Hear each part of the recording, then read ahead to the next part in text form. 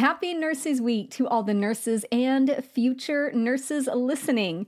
To celebrate, I'm having a 20% off sale on Study Sesh. This is my private podcast that features over 140 episodes to help you study on the go.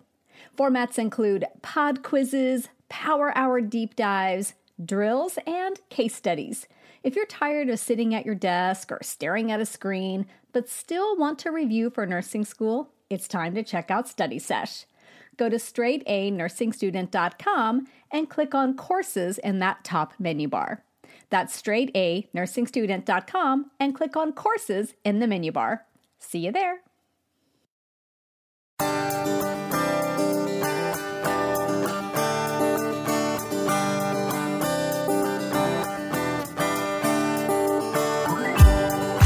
Hey everyone, this is Nurse Mo and welcome back to the Straight A Nursing Podcast. This is episode 62 and today we are talking about angina.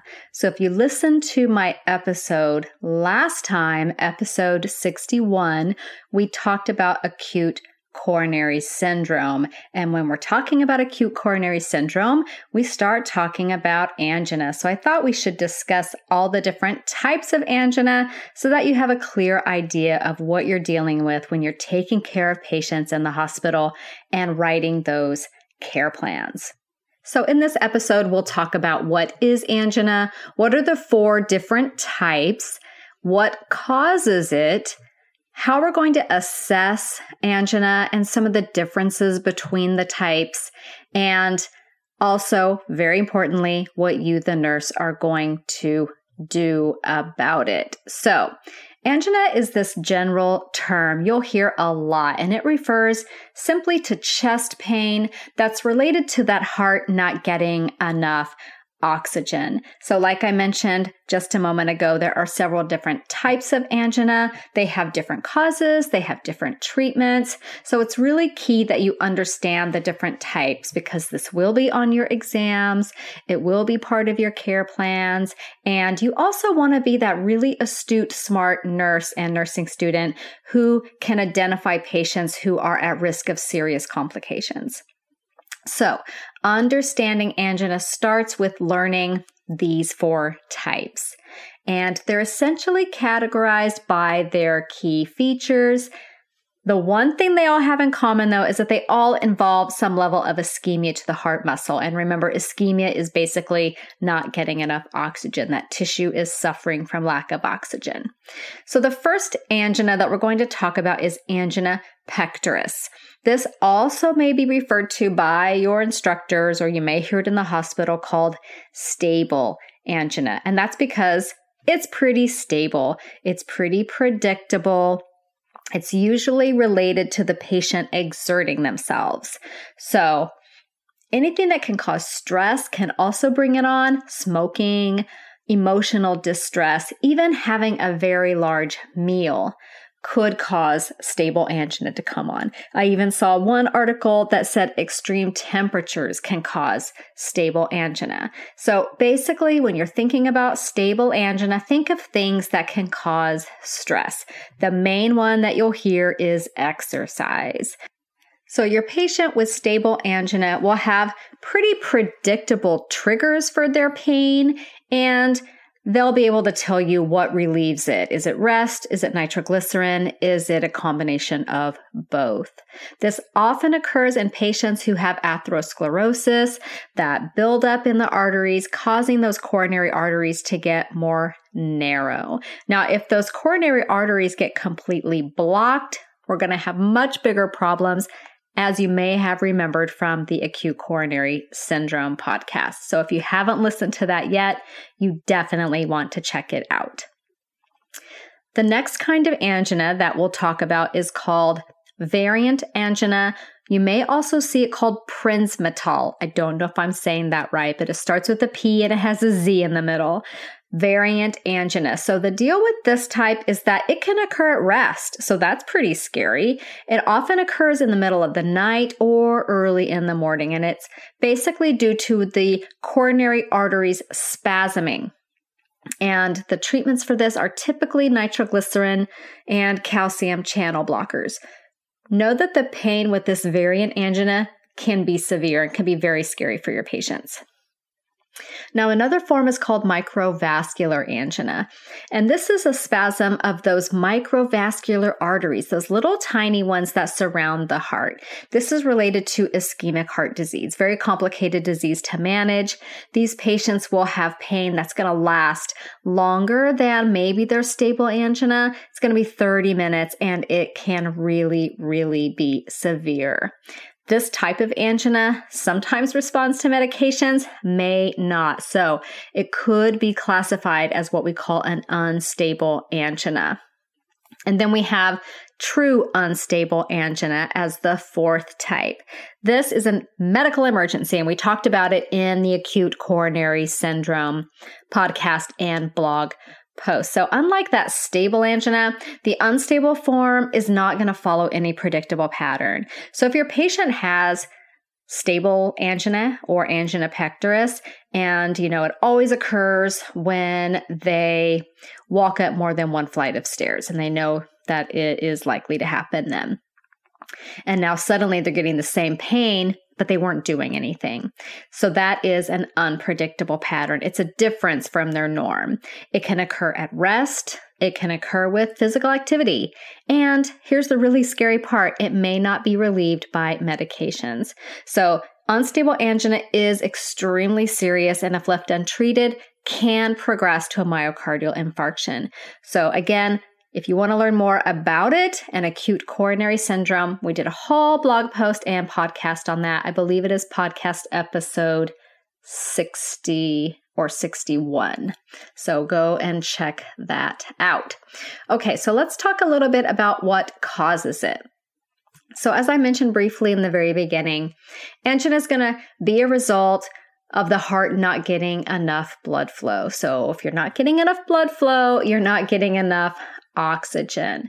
And we can have decreased blood flow for different reasons. So that vessel could be narrow due to that buildup of plaque, or narrow due to a spasming that we talked about. You can even have reduced blood flow due to a condition called polycythemia vera, or secondary polycythemia. So this is a disease that results in the overproduction of red blood cells, and it can often be very dangerously high levels. So little personal story here. For those of you who have listened to the podcast or read the blog post for a while, you may have read my post titled "Nursing School Almost Killed Me." So if you haven't checked that out yet, I recommend you check it out. I want to say it's one of the earlier episodes I did. Should be pretty easy to find. So the point of this is that I swear I had angina in a yoga class, you guys. I had not yet been diagnosed with anything, but at that time, as I found out later, my hematocrit was really, really high. I was getting these awful migraines because my blood, as it turns out, when your hematocrit's really high, your blood's thick and it doesn't flow through that microvasculature very well. So I was getting these awful migraines with aura. It was miserable. So I went to yoga. I pushed myself probably a little harder than I normally did, and it just hit. I got this chest pain that took my breath away. And I'm standing there and I'm holding my chest and I'm just thinking, what is this? It can't be my heart. I am way too young.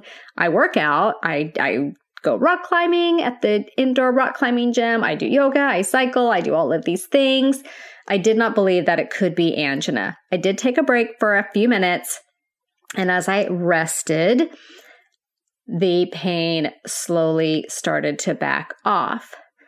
Okay, so I was a complete idiot. I finished the yoga class. I mean, I did it with a lot less gusto, but I finished the yoga class. And then I didn't put that piece together with anything until weeks later when I learned that my hematocrit was really high and I did have this polycythemia condition. So little side story there, it hurt like heck. So what kind of angina do you think that was? It was brought on by exercise and it was relieved by rest. So that would be a stable angina. So have never had it since. My hematocrit levels are much, much better. I'm feeling great. So please don't worry about me. But if you want to read about it and how nursing school almost killed me, highly recommend that blog post, one of my favorite ones. So let's get back to talking about angina and the different types. One of the things you might be thinking is, well, if someone has atherosclerosis, they've got that plaque buildup in their arteries, why doesn't it hurt all the time? Well, we're going to talk a little bit about that here. So patients with atherosclerosis may feel fine when they're resting. This is because when you're resting, your heart is not really resting too, but it's definitely not working at maximum capacity. So at that point, its oxygen demands are low or normal, right? But let's say you're going to turn up the heart's oxygen demands, and you do that by exercising, increasing the physical exertion. And now that heart, with its increased oxygen demand, meaning it needs more oxygen to function properly, it's going to notice that it's not getting optimal oxygen. And that's when the angina hits. So vasospasms, remember we talked about the spasming. So that can also cause angina pain. Typically, this occurs with that variant angina and the microvascular form. So as that artery is spasming, it's narrowing and it's not working properly. And you can guess what happens next, right? Narrow, spasming arteries are going to lead to reduced blood flow. Reduced blood flow means reduced oxygen, and bam, we get angina. Okay, now let's talk about how do we differentiate or know what kind of angina a patient has. I think you probably already have a pretty good idea of this just by going through the 4 different types, but let's talk about it here in a little bit more detail. So when you're assessing a patient with angina, you have these mad, good, awesome assessment skills, right? That's where they're going to come in.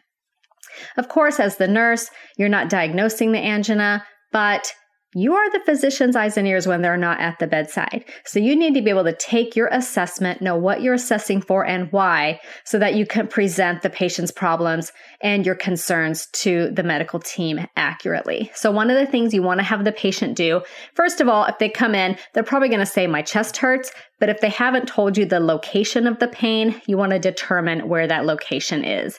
Sometimes patients will say their pain is very specific, or they'll point to it, or they'll just generalize an area.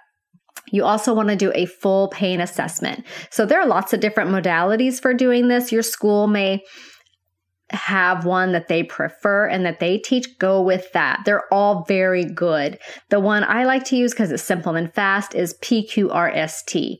So just know that there's different ones. Your teachers may talk about a different one, and that is great. But let's talk about PQRST. P stands for provocative and palliative. What makes the pain worse? What provokes it? What causes the pain in general? And what palliates the pain? What makes it better? So what makes it happen? What makes it worse? And what relieves it? What makes it better? That's the P. For Q, that's the quality. You want to have the patient describe the quality of their pain. And there are so many adjectives for this. The patient could say their pain is crushing, sharp, dull, knife-like, tearing, throbbing, all kinds of quality assessments when you're looking at a patient's pain. And then R is for radiate. You want to ask the patient if their pain radiates anywhere. For example, angina pain can radiate to the arm, often the left arm or the jaw. And then severity. Have the patient describe the severity of their pain. So typically we use that 0 to 10 scale, but there are a lot of other pain assessment scales out there. I think I will do an episode about this because it is something that you will be hammered on in nursing school and in clinicals. Not just assessing for pain, but using the correct pain scale for that patient and their situation. A lot of times we just use that simple 0 to 10 scale, but there are so many other ones and they each have a lot of advantages over others. So it depends on the patient and their situation. And then T is for time. Does the pain improve over time or does it get worse over time? So now we're going to look at the patterns and all the different characteristics of your pain assessment with each different type of angina. So let's look at a patient with stable angina. So the PQRST for this patient might look like the provocation is that it's exercise or stress that brings it on, and it gets better when they take their nitro tablet or they sit down for 10 minutes. The quality of the pain with all types of angina is typically described as tightness, pressure, squeezing. We'll talk a minute about how women might experience different symptoms. Radiation, again, pretty much the same for all types of angina. It can radiate to the arm, jaw, shoulders, or back. And then for the severity, stable angina, the severity of this is probably going to be predictable for the patient. They have this repeatedly. It's always about the same level of pain, typically less severe than the other types of angina. And then for the T, stable angina typically improves over time as long as that patient is resting or takes their medication. And it typically doesn't take too terribly long for the symptoms to improve. If the symptoms don't improve, we're looking at a more serious problem. For variant angina, that Prinzmetol that I'm probably saying wrong, the provocation, it can occur at rest. Remember, this could be in the middle of the night or early morning, and I don't really know what the mechanism of that is. I'm assuming it's some kind of hormonal catecholamines. I don't even know. I didn't go down that rabbit hole, but it has something to do with that when you're going to have this pain occurring. The quality and the radiation, the same. It could be tightness, pressure, squeezing that radiates to the arm, jaw, shoulders, or back. And the severity with variant angina can be severe. It can hurt really bad. For that microvascular angina, the provocation is that it often occurs when the patient is resting, and it's going to last longer than half an hour. And the quality of it, tightness, pressure, squeezing, again, can radiate to the arm, jaw, shoulders, or back. And the severity of it is that it can be severe, very painful. And then for unstable angina, the provocation is that nothing really provokes it as far as the patient can tell. It occurs with activity. It occurs with rest. It's unpredictable. It's going to last, longer, 30 minutes or longer. It's very dangerous. And it can at times be present even after medication is given. So pain not relieved by medication. The quality, again, that tightness, that pressure, that squeezing pain, radiating to the arm, jaw, shoulders, or back. Of course, not all anginas radiate. Just know that they can. And the severity with the unstable angina, it is very severe. This is very dangerous, very painful for your patient. Let's talk real quick about women and do they experience angina differently than men? And yes, they certainly can. So the American Heart Association, which is a fabulous organization, and they're real champions for women and heart disease, they tell us that women can be more likely to experience that microvascular form of angina, while men tend to more often get the angina due to a blockage. When I looked at the Mayo Clinic, which is another one of my go-to resources and has been ever since I started nursing school all those years ago, is that women can also experience these non-typical symptoms. People say non-typical, which actually kind of annoys me because women make up 50% of the population. So why are we non-typical? But those different symptoms like nausea, feeling short of breath. The pain might be described as stabbing instead of a pressure feeling. Their pain could occur instead of the chest, in the neck, the back, the jaw, even in the abdomen. Women may also experience myocardial infarction differently than men, which I talk about a lot in that acute coronary syndrome episode. So check that out if you're interested. Now, as nurses, what is it that we do? We solve problems. When we see a problem, we fix it. When we see a potential problem that could happen, we try really hard to keep it from happening. And that, my friends, that is nursing. Bam, right there. So for patients with angina, we're going to try to fix it, right? So the key therapies are typically aimed at increasing that blood flow to the heart. So for the stable angina, again, most of the time for the patient, it's rest or rest and nitroglycerin. For variant angina, the patient might be on nitroglycerin and a calcium channel blocker for that vasospasm. The microvascular angina patient, little bit more of a complicated treatment course. Remember, that's part of that ischemic heart disease picture. They may also be on those calcium channel blockers. They may also be on nitroglycerin nitrates of some kind, maybe also even a beta blocker and a sodium blocker called renazoline. So lots of drugs for microvascular angina. So again, that treatment can be very complex, but those are just the general highlights. For unstable angina, we're going to talk about that all on its own in that podcast I've already recorded or on the blog post. So if you're interested in learning more about that, it's all over there. Okay. So next week, guys, we are diving into one of the most fascinating medications you will ever give.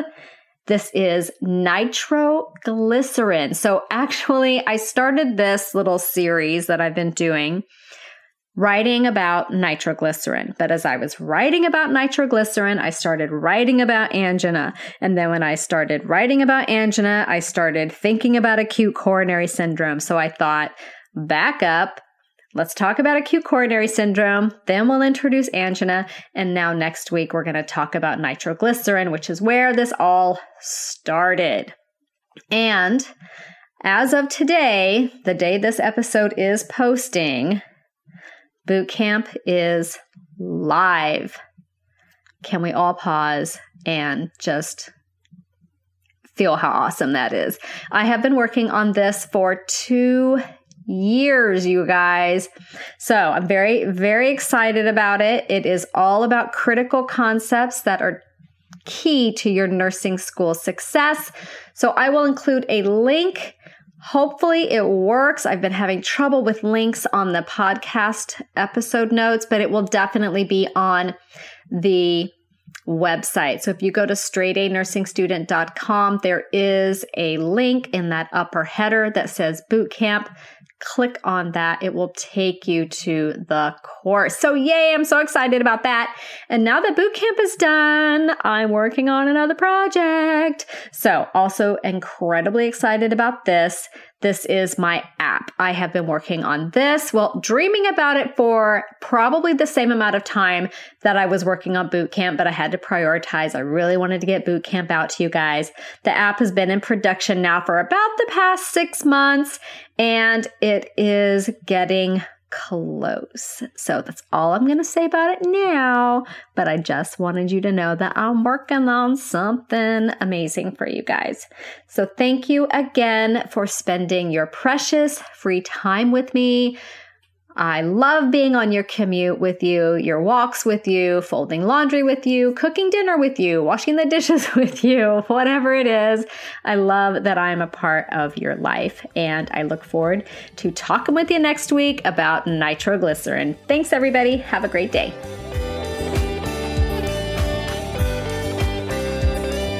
This podcast is brought to you by straightanursingstudent.com. Copyright Mo Media.